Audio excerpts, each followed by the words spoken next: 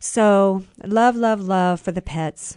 But when love goes wrong, Stan, and you know what, Stan, love can go wrong. A lot of people think of the common scenario being people meet, they're 25, they fall in love, they get married, they have a couple of kids, they've been together 7-year itch, maybe early to mid 30s.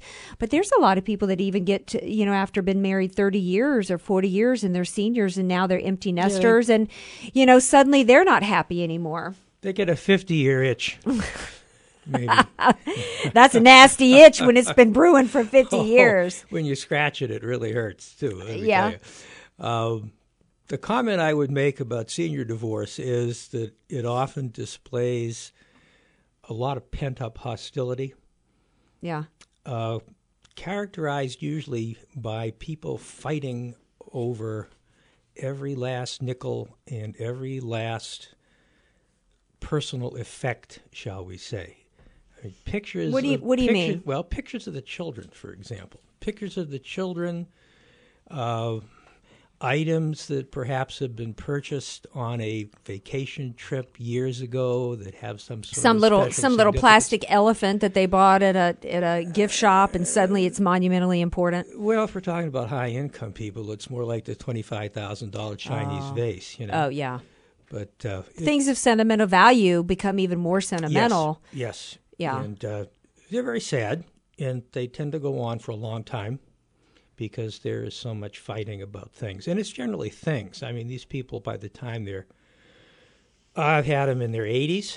Wow. And there's usually health issues involved with one of the parties. A lot of the time, the wife has been the caretaker unwillingly of the husband who's been ill for quite some time. So women should marry younger men? Is that what you're saying, Stan?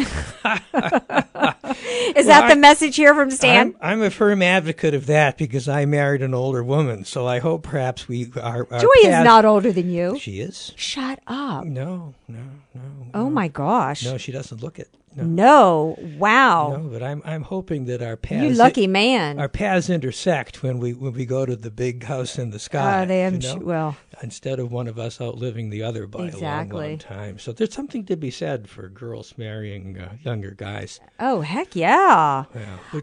Yeah. So is the approach for you, because I know you're very customized and you really take a look at what somebody's situation is and you say, my goal is to have the most positive outcome for you. So how is it different, your approach to seniors?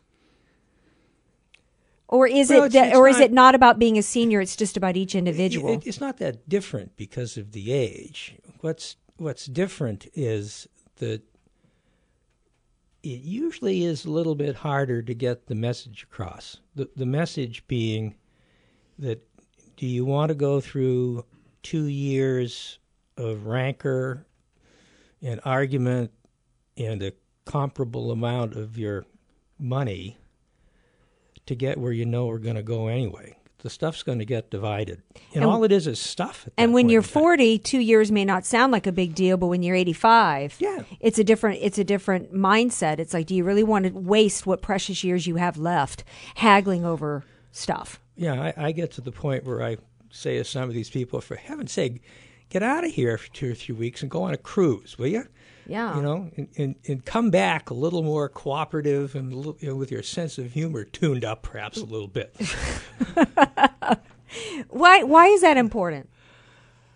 Because it's so hard. Yeah. It's just plain hard. A divorce at any age is definitely a train wreck. Yeah. And it's a passenger train wreck. Yeah. It's not boxcars and oil tankers. It's people. Yeah. People butting heads and acknowledging the fact that their lives have come apart. Yeah. It's tough. Yeah. And so you might as well have a sense of humor and try to keep as positive as possible. Well, you have to, because you don't get the issues resolved. If someone's going to be as stubborn as they have been to force the end of their marriage, particularly when it's been going on for 40 or 50 years, mm-hmm. It's going to be very, very difficult. Mm-hmm. When you're dealing, too, with people with lots of stuff. Yeah. And they want to argue about it. And at this point, there's also estates because now you've got grown children, maybe grandchildren, and So even though you're a senior, it's not as though there's no longer children involved. It may not be a custody dispute, but there's still property stuff and things to figure out with kids, right? Andrea, that is a very astute comment, because in these elder divorces, you generally find the kids taking sides, and the more avaricious the kids are, the worse it gets, because the more avaricious children generally side with the parent that they think is going to be more generous to them in his or her will. How sad, but how realistic. Oh, yeah. Yeah. Yeah, seen it frequently. Yeah, and how do you deal with that? You do you do your best. Yeah. It's very difficult. If you've got a good attorney on the other side, it certainly helps.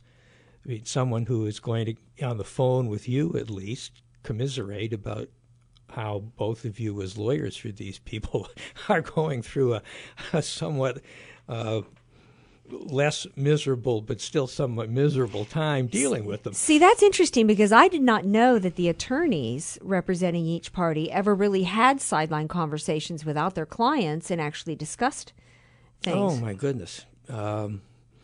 Let's see. That's probably comparable to your belief that oral argument in the Supreme Court really changes the judge's minds, huh? Does anybody really believe that, right? Yeah, is there a Santa Claus? Let me think. Yeah. Attorneys talk to each other on a private basis about most things across the board, including divorces, particularly if they're friendly socially. Yeah. And the divorce bar is not that many people, so most of us know each other. Mm-hmm. And over the course of time, some of you get to be friendly, some don't. Some people who practice in this field never let down their hair, but others do, and it helps. So you can be competitors in the courtroom and friends outside. Oh, yeah. Yeah. Because that's hard to imagine. Of course, that's, for those of us who maybe have watched too many L.A. Law episodes back in the day. Oh, I mean, I know so many attorneys who are, Dr. Jekyll and Mr. Hyde, or right. Mrs. Jekyll and Mrs. Hyde. Outside the courtroom, boop, great person to have a beer with, Inside the courtroom, it's performance, right? Oh, it's inside theater. The courtroom, no holds barred, Right. Fight to the death. See, that would be me. That would be Andrea Kaye. But I'd have a hard time turning it off, because I'm the kind of person, when I get in that mode, it's like, it's hard for me to turn it off. It's, to switch the gears, when I leave. But how do you obviously have those times then when you're dealing with counsel on the other side that just won't budge and just is so adversarial. You can't get him. You can't go to him and say, sell this to your client. They don't want to hear anything you have to say, right? That is true. There are several people I could name in North County here that I don't like it when they show up on the other side of the case, because that's what it's going to be like. Yeah. But obviously, having, been doing this for 35 years, you know who they are, and you've been there enough times to where you know exactly how to handle them. Right? Well, yeah. I mean, mostly pay no attention to them. So